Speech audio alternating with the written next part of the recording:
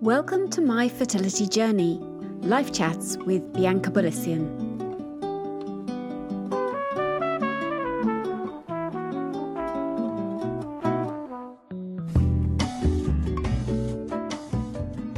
On today's episode, I have Jennifer Robertson.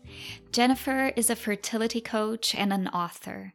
She has a wonderful Instagram feed, a Facebook support group, a YouTube channel, and now a book coming out this week.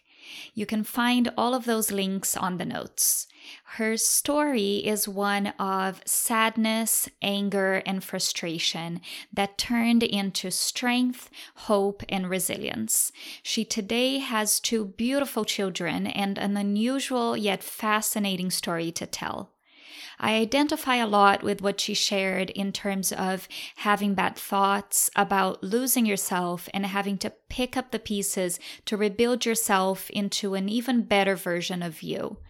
She gives us great advice of self-care and how to avoid the mistakes that she made to have a better experience while struggling to conceive. Trigger warning for some swearing, although I think we did behave quite well, the 2 of us. And also for miscarriage. She talks openly about that throughout the conversation.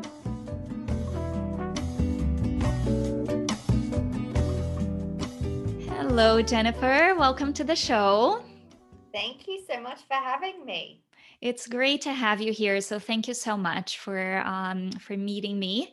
It has been great following you on Instagram. That's where I found you, and I think I got you, or I got you. I found you right when you started talking about your book launch. So congratulations on that. So it's been fun just sort of like following your videos, and I identified with your style. I think the first video I saw of you, besides like your posts and your inspirational quotes and stuff, was just talking about the book and how you had that book club coming up and you were going to release more details, and there was like some F-bombs, and I'm like, okay, this is like up my alley. I want to chat with this girl. I want to see what this is all about.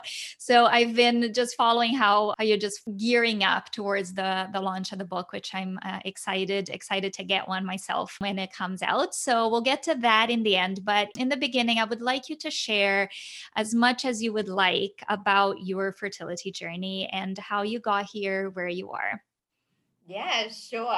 It's funny that you say that. I should have asked you before I came on here, am I allowed to swear on this show? Because Yes. it's hard not to talk about infertility and not swear in the same part, because Absolutely. that's, that sometimes you just need to let it all hang out. Yes, So no, I I'm will glad that have you found trigger. me. Yeah, I'll have trigger warnings in the beginning, so you're free to go. Well, yeah, my story is long, and it filled a whole book, which I never would have imagined. But like most couples, I met my husband, we got married. I was 33 at the time, which you listen to any kind of doctor and they say, wow, that's kind of on the edge of the spectrum. Yeah. And so on our honeymoon, we decided that we would start to try and have a baby, and it was the most exciting thing ever. And 6 months later, things were not so exciting anymore. We were struggling. We were struggling in our relationship with sex, because it became all about having a baby. And so 6 months into marriage, we found a fertility specialist and walked in there and went, we need help. And their first reaction was suggesting IVF. And at the time, I just needed a solution to my problem, which was I wanted a baby. And everything I had been taught up until that point was that if you just push harder, if you just try harder and increase the effort, then you'll get whatever you want. I was raised by a single mom of 3 kids, and I saw her work really hard for everything that she achieved. So that was that was the thing that I measured everything against. And so I'd done it my whole life. I'd gotten to a very good point in my career. I was very driven, and this just escaped me. So I think that's why when they suggested IVF, I just went straight into it without even asking any questions of whether this Oh, was the wow. best thing for me, because I had a problem and this was the solution to my problem. And I was so solution focused. I just wanted a baby and I was ready to be off this, which in hindsight, 6 months, you look at it and you go, 6 months, well, that's not very long at all compared to the 7 years that I was on the journey. But back then it really hurts. You go into it thinking that this is going to be amazing, and you watch all of these movies where people get their babies quickly, and you never watch. There's never a movie about people struggling with sex and struggling to fall pregnant. It's always the vice versa. It's about people accidentally falling pregnant and all of that. So it was a shock. So we went down the path of IVF thinking, okay, great, this is our answer. And we thought that it would just happen. And I went in for my first cycle, and halfway through it, they had to stop because they realized that I wasn't getting a lining on my uterus. Okay. And our doctor said, look, we'll keep on going. We'll go through the egg retrieval and we'll see what we get, and then we'll work out what we can do with you after that point. So we ended up with, I think it was about 5 embryos from that. And then for the next 6 to 12 months, we floated between doctors, between natural therapies. We tried homeopaths, acupuncture, diets. I Googled absolutely everything, just trying to work out a way that we could thicken my lining. We tried different specialists and exploratory surgeries and Viagra, pessaries, anything that you can think of, we threw at it, and nothing would work. And during this time, were you going for cycle monitoring, or did you take a break and come back, to check the lining and if it was working? No, well, we did take a break. So from our first fertility specialist, because she basically said to us, I'm not quite sure what to do with you. We'd got to the end of the road with her. And so, I guess we went rogue for a while and just tried everything that we could, not knowing whether it was working or not. The only reason we knew it wasn't working was because every single month I was not falling pregnant. Yeah. We weren't quite sure what to do. And eventually we'd been on the path for about 1.5 years or 2 years. And our fertility specialist at the time basically sat us down and said, look, the only way that you're ever going to have a baby of your very own is to go via a surrogate. They said to me, your chances of falling pregnant naturally are 0.01%. So this is what you have to do. And I'm a control freak. I like to be in control. I have that perfect picture in my head, and it really threw me on my ass, because everything that I had pictured up until then included me being pregnant and me having the feelings and me having the dream and all of those different things. And now I was being told that, no, that's not how this looks for you anymore. So we were lucky that my sister-in-law, my husband's sister, put her hand up and said that she would have a baby for us. That's amazing. It's absolutely amazing. My hat's off to people that just do that. And how was that for you, being your sister-in-law? Was it weird in the beginning? Did you have to wrap your head around it a bit? Yes. Because it's a funny sort of situation. It was weird the whole way through. Okay. We were close, but it's not like it was my own sister. So we were having conversations about things that you just shouldn't have conversations about, her cycle and things that were going on. And my poor husband was having conversations with his sister about things that no brother should have a conversation with his sister about. But here we were. So we muddled through it. And surrogacy in Australia, commercial surrogacy in Australia, is not legal. So we couldn't pay her. We couldn't, there were so many limits on what we could and couldn't do. So she really was doing it out of the goodness of her own heart, which is just absolutely incredible. And we thought that this was the solution to our problem. But of course, things very rarely go according to plan on this journey, and it took us 2 years. So 2 years Wow. we dragged her through it, which was really hard as well, because it's one thing you dragging yourself and your partner through it, but it's another thing carrying someone else along on the journey. Yeah. That was really difficult. So we ended up going through, was it 9 cycles in total, and we had a miscarriage. So she had a miscarriage, which was absolutely gut wrenching, because we had done this to her, and she was now a member of a club that no woman wants to be a part of. So we had the guilt, and also by that stage we'd been on the journey for almost 4 years. So I had nothing to give her. I couldn't support myself, let alone supporting her. So it was the only way I can describe it is messy. It was just so messy, and we just ran and ran, and we didn't look back, and we just went cycle after cycle, and we all just wanted to be off it. There was nothing pleasant about any of it really at that point in time. We just wanted to get the hell off that roller coaster. And so eventually she fell pregnant again, and this one stuck, and little boy Luca was born. So he is almost 6 now, which was absolutely amazing and such an experience in itself. And 2 weeks after Luca was born and put in my arms, I fell pregnant naturally. That is crazy, isn't it? It is, and that's the only word for it. It's crazy.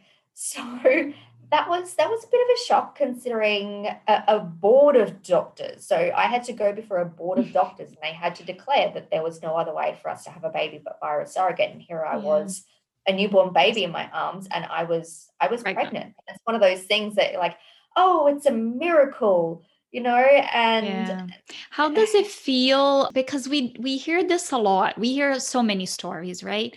Oh, so and so adopted and got pregnant. I have someone as well that had a very bad miscarriage, like so close to labor. It was just horrible. And then they went to surrogacy, and then while the woman was pregnant, she got pregnant as well. So they both were born. They're almost like twins, 2 girls. So you hear all these stories, and like when you're going through the journey, it's like, I don't want to hear that, right? Or it's almost on the lines of when you relax, right? Or if you're distracted and you go on vacation, and then it's going to happen. And we know how horrible that is. Like, don't ever say that to someone that's trying to conceive. Just don't. But this like when you're in it, how does it feel? And then if you can go, I think it might cut your story a little bit, but how do you then take that experience into your fertility coaching? Because it's such a delicate situation, right? It's like the dream. I know you went through like hell, and the 3 of you, it seems so intense what you went through. But how does it feel being on the other side, and you're like, this is a dream? I probably not like that, but how does that work? We were in shock. So and I felt guilty. So here was, my sister-in-law, and she still had stitches in her stomach from the cesarean that she had, and I had to tell her that I was pregnant. So it turns out, oh, sorry, I didn't need you after all. So it was this incredible amount of guilt, this fear. I'd just become a mother, and here I was, a mother going to become a mother again, and I'd go for the blood test, and I'd have a newborn baby, and they'd be looking at me going, this isn't possible. This is not possible. And yeah, people had told me all along, you hold out hope for a miracle and all of those things. And now that I am on the other side, and now that I am a fertility coach, this is the part of my story. I mean, I embrace all of my story now, but it is the part that I do feel uncomfortable talking to other people who are on the journey, because there's so many mixed messages. I want to scream from the rooftops that you can be the exception. You don't have to be the rule. Anything is possible. So on one hand, I want to shout that as loud as I can, because I was the exception and anyone can be it. But on the other hand, it really hurts because you're holding out hope to be the exception.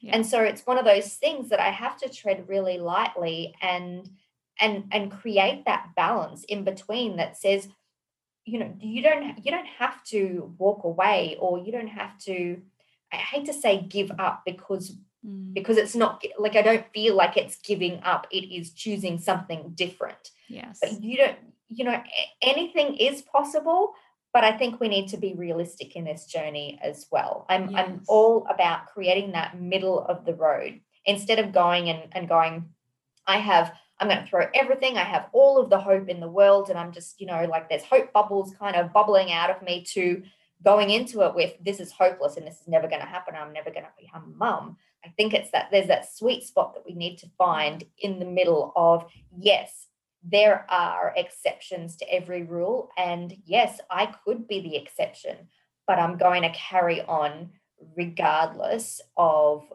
you know, the hope of becoming the exception. Does that make sense? Yes, absolutely. And it probably is a matter of choosing as well, depending on the person, right? When you're doing private coaching, I'm sure some people are ready to hear that and the hope sort of story. And then some people maybe not. And then you can sort of just withdraw and keep that information more at bay and not talk about that part so much. Do you think, do you feel that? Absolutely. Look, and I still bring it out because there were certain things that did happen on my journey that I do believe caused it. I don't believe it was just a miracle and whatever faith you believe in granted me a child. No, there were physical changes that were made, not on purpose, but inside of me. For up until that point, for 5 years, I had been branded, or I had branded myself with this label of, I am infertile.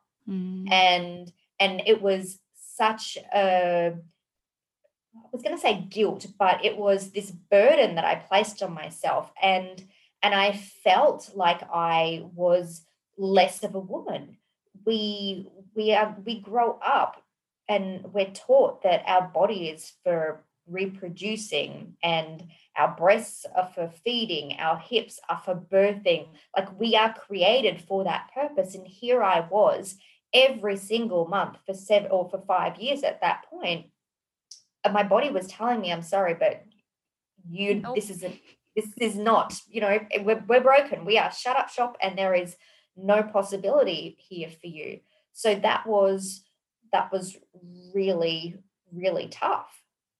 Yeah, it's something that I've been working on as well, and it's the feeling like you failed and feeling like you're broken, and not accepting is not the word, just not liking, straight up not liking your body anymore, right? Looking in the mirror and just like falling apart, and it's painful. And I think when you do get a somewhat recovery from that, it's a trauma, isn't it? Every single month when 100%. You get your period, it's like a traumatic event. I find that very true. And I think we don't talk about it like that so much, because trauma is a very strong word.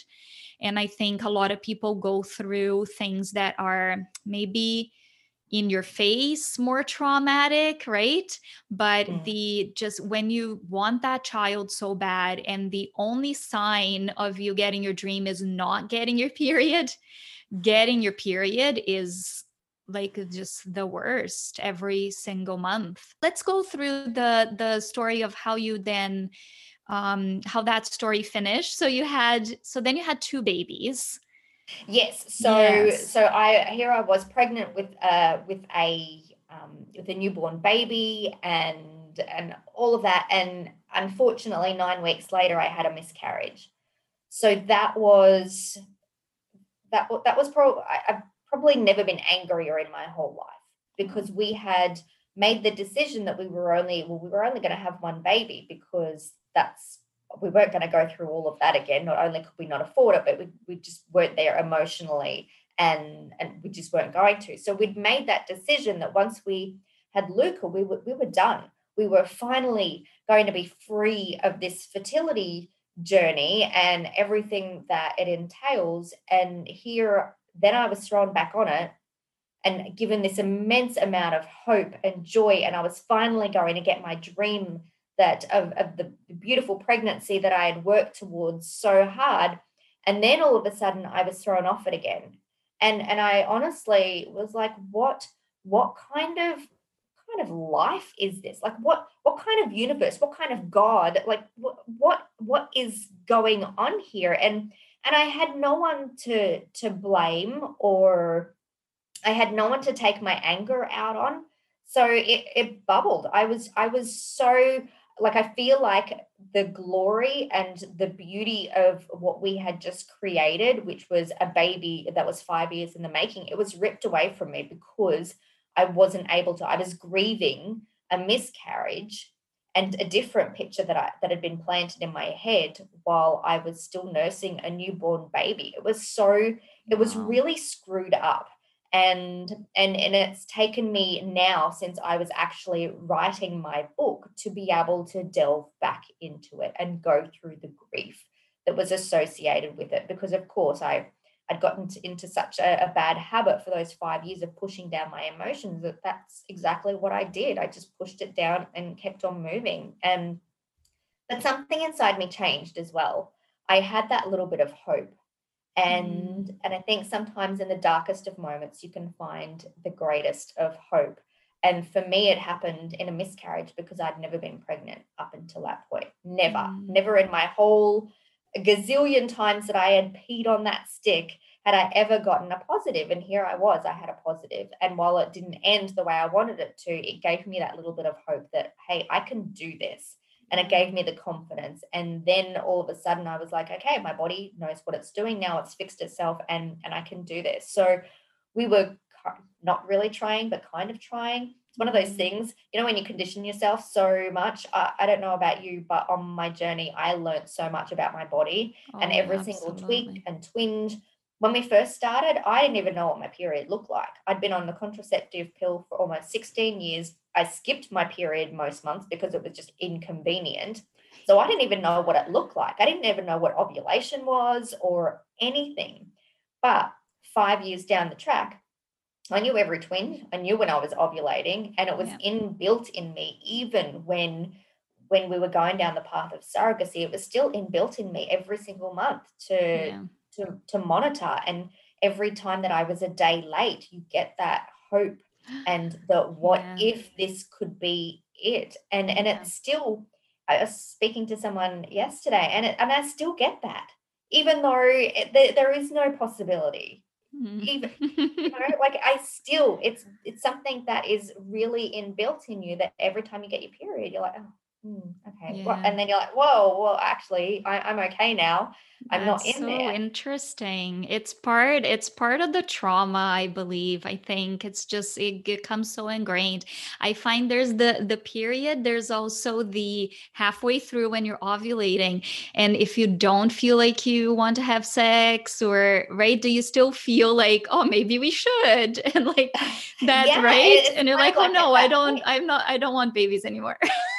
Yeah, it's really bizarre. So I was so in tune that even though I say that we weren't mentally trying, I still knew what my body was doing, and I still knew when I should have sex. But we weren't making such a big deal out of it because it really did ruin everything about our sex life when we were on the journey. So I tried to keep that completely separate. And 6 months later, we fell pregnant again, and now we have Sophie, who's almost 5, or she's 4.5. So there's 17 months in between them, and they have this amazing story. Yeah, and you said you started at 33, right? Mm-hmm. So how old were you when you had Sophie? 39. 39. So 6 years. Yeah. And so, as I said, I'm not saying yes, miracles will happen, but they can. They actually do. Yeah. Yeah, and I'd taken a step back. As I said before, there were things that I did unconsciously, and I was always a very driven person in my career and all of that. And as soon as I went on maternity leave, I took the step back. I created some space. I put down the emotional baggage that I'd been carrying. I'd stopped planning my life down to the minute and the second, and there was some space there, and it wasn't push go go. So I'd let it go a little bit, and I think that that's really important to do, but it's a really hard thing to do when you've been trained your whole life and your belief system is about, I need to be productive every second of the day. And that's what I try to encourage with my clients. To It's okay to not be productive. It's okay not to be in a cycle. And I think with COVID and all of that, it was so tough because all of a sudden you're saying, I need to be doing something physically. I need to be in a cycle, or I need to be seeing someone, or all I need to be physically doing things. But there are so many things that you can still be doing, and rest is one of those. Stopping, creating some space, creating mindful moments, that is actually doing things, and Yes. that is being even more productive than pushing and running and googling and taking all of the magical herbs and the fertility teas and all of those different things. I always say, if it doesn't give you joy, then don't do it. Yes, absolutely. Yeah, that's great advice, I think. I think in the world right now, we're not used to it. Just like taking a step back and not feeling guilty, right? For Mhm. just sitting on the couch. You don't need to be like Googling what should I be eating at this time of my cycle, Like there's always something that we feel like we can Google to make it better. What other supplements I can take, or right? Yeah, and So we that's great overcomplicate advice. it so much, and we are lucky that there is so much information and resources out there that are free. And there are things that we can be doing. I'm not saying that you just sit on your butt on the couch and just wait for your baby to come to you. There are definitely Yeah. some things that you can be doing, but in a more relaxed manner, in less of a frenzy that all of a sudden you hear that pineapple is good for fertility, and you buy stocks in pineapple plantations and things like that. It's all about everything in moderation. As I said, if it doesn't make you feel good, I have, like, we went through and we tried acupuncture, and the first acupuncturist that I went to, I was trying to squeeze in the appointments in between work Mm, or before work, and I was only doing it because I had researched and read that acupuncture is good for fertility. yeah. So while we're on our IVF cycles, that's what I did, but it caused me more stress. And so the second time around, when we'd had Luca, I started going to an acupuncturist, and it was such a beautiful space. And I would go on the weekends, and it was lovely, and it was calming, and I would walk out of there floating.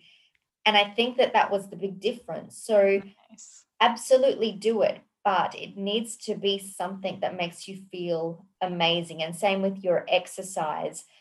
Like, the old way of, I must exercise to lose weight and to remain in shape, you're actually trying to create a baby, and looking good, and and being fit in terms of those sorts of things, like that's Yeah. not the priority. We're trying to Yes. create a beautiful place for a baby to grow. So our old ways of pushing, we need to reverse engineer them and do things that we really want to be doing, gentle stuff, yoga, Pilates, going for walks Yes. out into nature.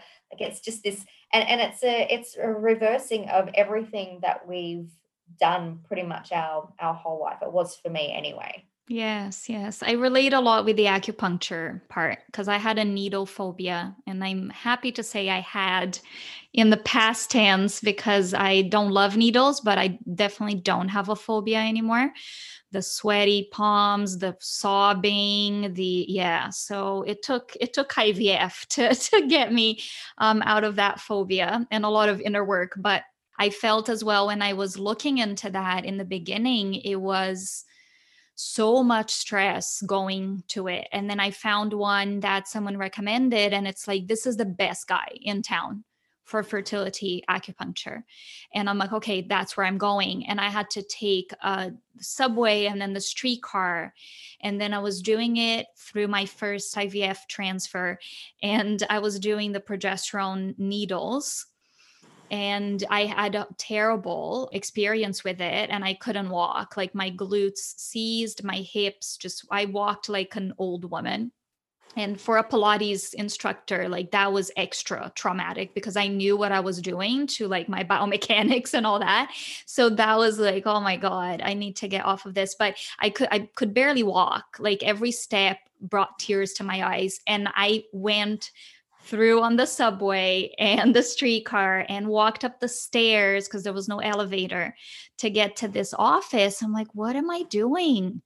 This is stupid. And it was like counterproductive because just the expectation. And that was the time I still had the phobia. So I still had the anxiety and the tears while I was doing it, and I like couldn't move. It was just horrible. I'm like, this is just doesn't make any sense. I do have a wonderful acupuncturist though, that if you follow me on Instagram, I talk about her all the time. I'm obsessed with her student. It's like you described, beautiful place. There's greens everywhere. She's just the right person, and I'm at the right time as well to see her, right? So everything matches.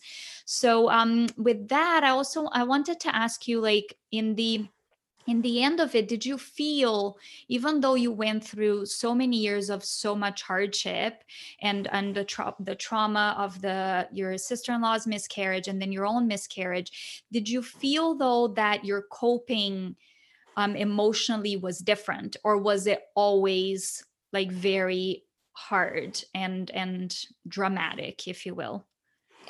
Um, it was all hard. It was all Yeah. hard. I've only just started to do the work that I needed to be doing back then now.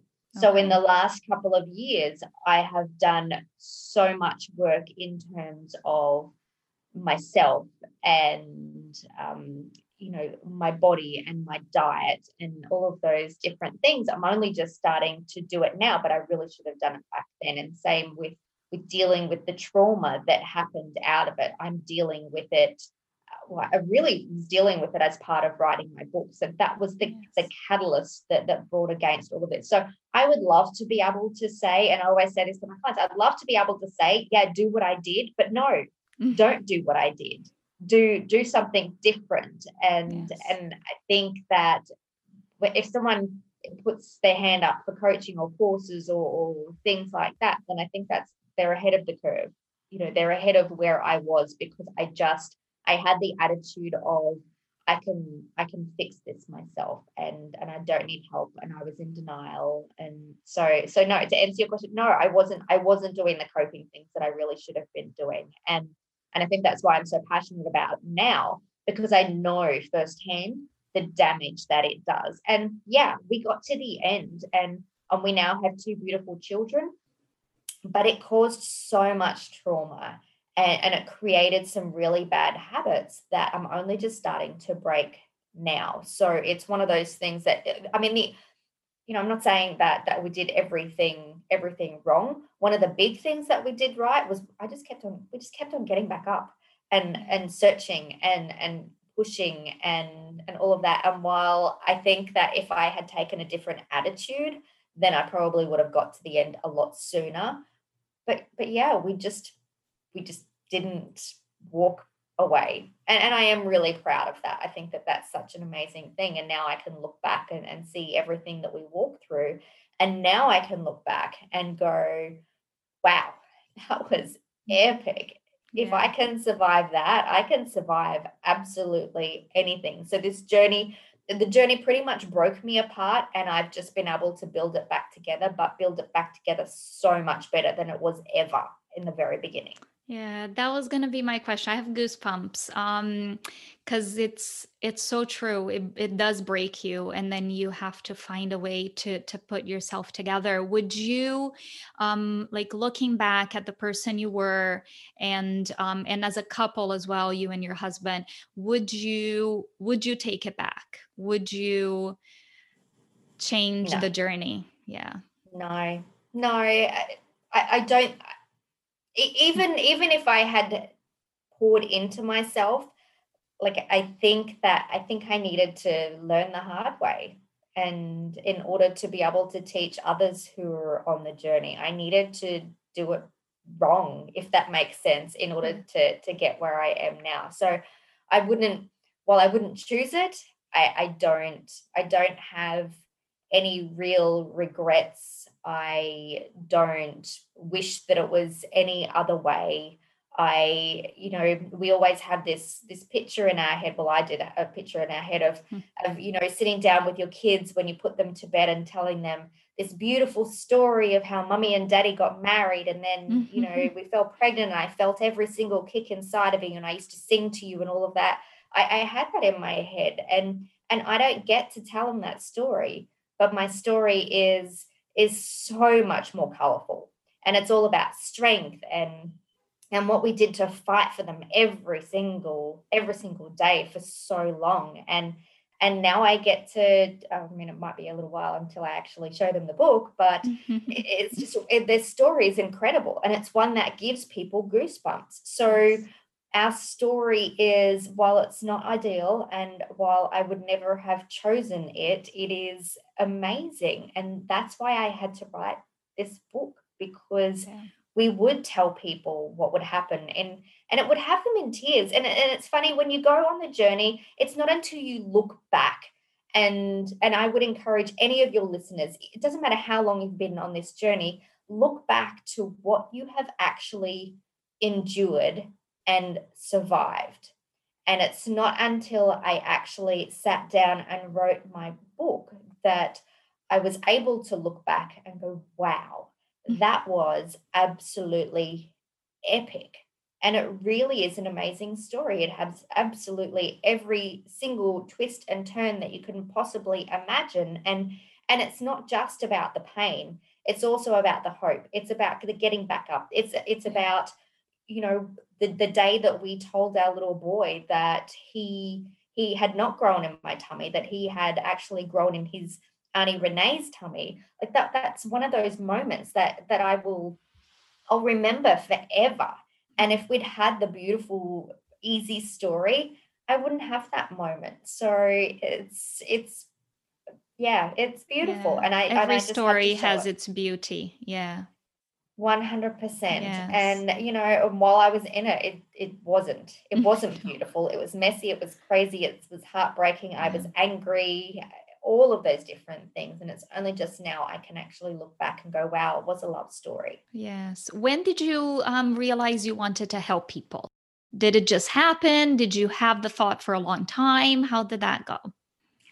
I do you know what? It's not something that had occurred to me, but I just, like, every single time I told my story to people, they would say how incredible it was.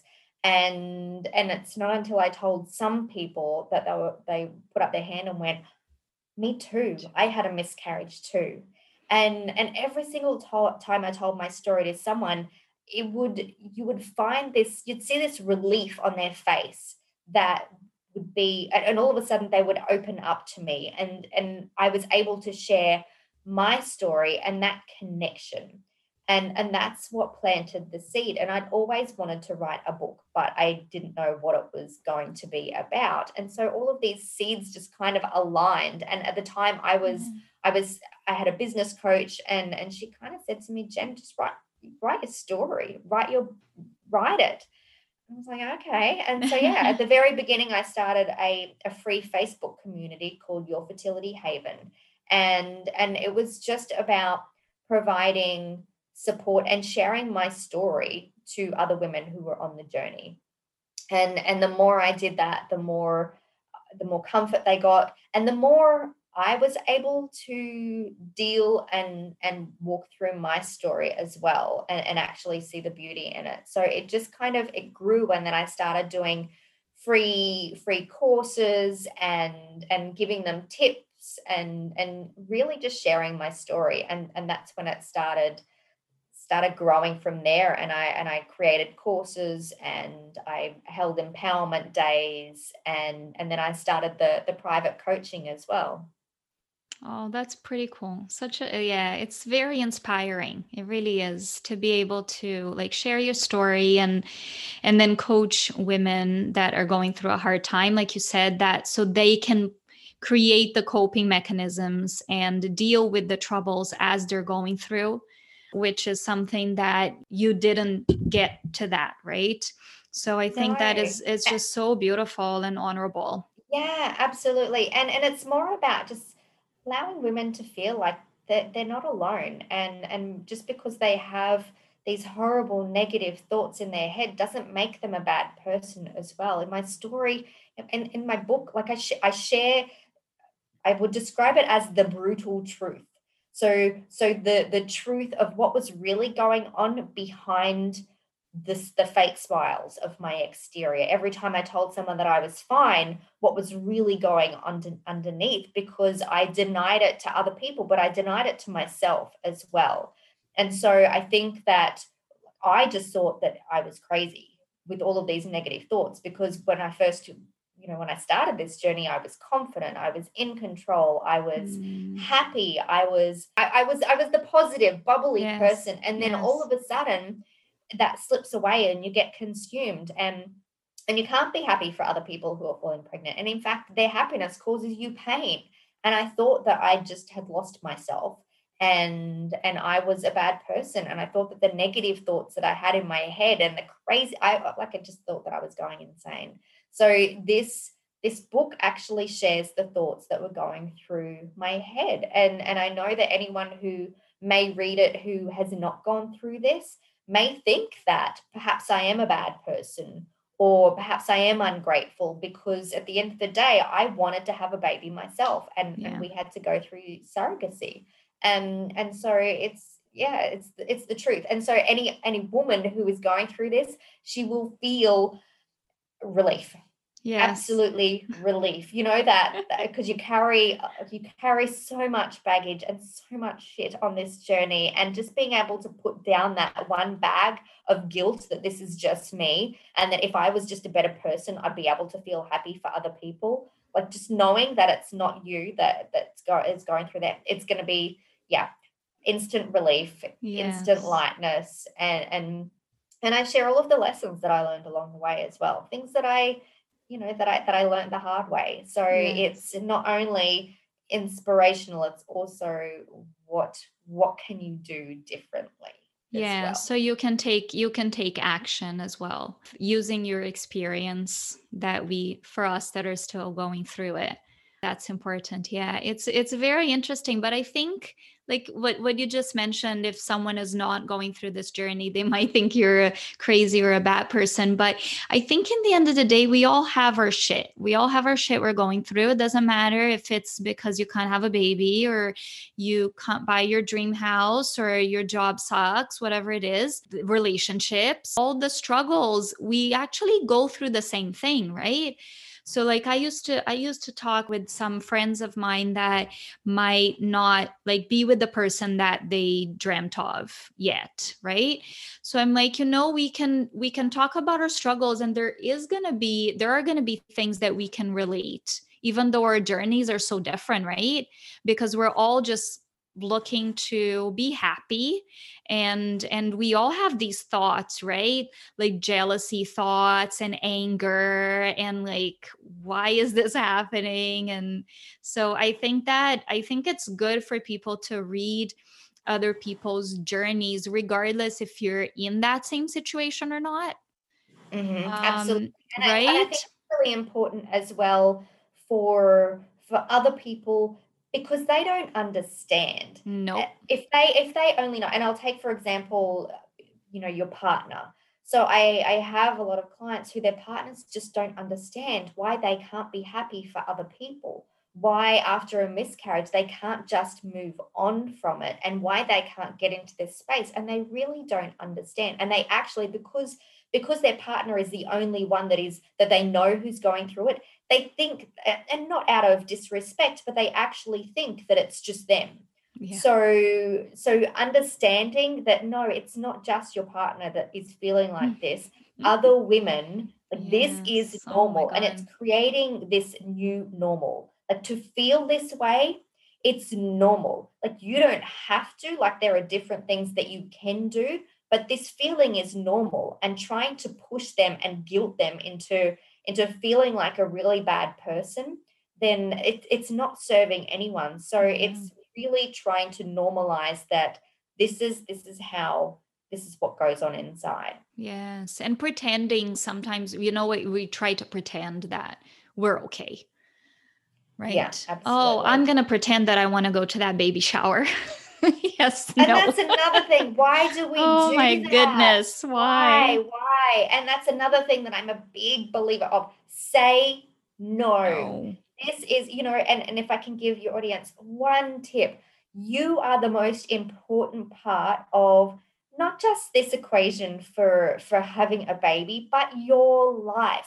You're the most important person. So you need to put yourself first. You need to take care of you and your feelings and your emotions. And if you don't want to go to that damn baby shower, don't go to it. Like, you have nothing to prove. You have nothing to prove that you're a hero or that you're amazing or anything like that. You're already amazing. So you don't have to punish yourself. Don't go to the baby shower. Don't plan the baby shower. And you don't have to explain why. Yes, absolutely. You don't owe anyone anything. Yes. That's This great is all advice. It's all about protecting yourself and creating a bubble for yourself, creating an island. You want to create a baby, so you will protect them. So in order to protect them, you have to protect yourself first. Yes. That's beautiful. That's beautiful too. That's a great way to finish, I think. I wanted to ask you a question that I am asking all guests. Do you have anything that happened through your journey, or anyone that came to you that was significant, that you can use as advice for our listeners? Maybe someone that they can look up online, or a book or a saying that maybe helped you through the hard times, anything. Wow. I don't believe that I was really into reading, and there was no social media or anything like that. So yeah, the only thing that I would say was that you're not crazy, and you are not alone, and pour into yourself. There are so many books out there now on mindset, and I think that is the most important thing. If you can just consume a whole lot of stuff on growing you and taking care of you, then I think that's the most important thing. That's perfect. That's perfect. And if you don't mind telling our listeners where to find you, and also more details about the book and what's happening with that launch. Yes, absolutely. So I hang out the most on Instagram. I think that it is a beautiful community, and I find that it's really open because you are able to be anonymous and share about your journey. So I love it over there. So that's where I pour the most. So my Instagram handle is Ms. Jennifer Robertson. And I also have a YouTube channel, which is very similar to a podcast. I have got about 50 interviews over there of authors and inspirational people and nutritionists and all the different things. And I share tips and tricks for that. So over on YouTube, if you just search Jennifer Robertson, that should come up as well. I also have a private Facebook community called Your Fertility Haven, which you can jump into. And of course, I've got my website, which is www.jenniferrobertson.co. And my book, oh my goodness, my book. So it's called The Injustice of Infertility, which it is aptly titled because at the end of the day, infertility, it's just not fair. It's not fair why one couple gets the dream and you struggle year after year, cycle after cycle, month after month, and inject yourself in the stomach and yourself to all of these different things. So it really is unfair. So that's why I titled it The Injustice of Infertility. So it is out on Amazon and Booktopia and all of those different channels on the 20th of November, which I'm really excited about. But if you want to make sure that you get all of the news, I'll be promoting it. I will be sharing little snippets of the book and some free little gifts along the way up until launch. So if you want to jump over onto my website and just subscribe to my mailing list, you won't miss out on any of those details. That's perfect. Jennifer, thank you so much. Such a pleasure, such an easy conversation to have. Like, I'm sure that we could unpack and keep talking even more. Thank you for your time and good luck with the book launch. I'm looking forward to reading it as well. So thanks for being here, and I hope to keep in touch. Oh, absolutely. Thank you so much for having me. I love chatting. I love chatting about and sharing. So thank you. And thank you for all that you do as well.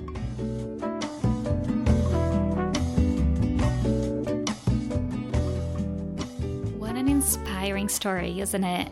I just love talking to Jennifer and hear her stress the importance of mindset in this journey. That was a very important piece for me too, to help manage the bad thoughts, the feelings of guilt, shame, and all that. Jennifer's book is already on Amazon, so click on the link on the notes and go check it out. And once you finish listening, take a screenshot and tag us both on Instagram so we can check in with you too. It's at myfertilityjourney.ca and at Miss Jennifer Robertson. And for now, have a lovely week, and I'll see you next Tuesday with a new episode. Lots of love, and see you soon.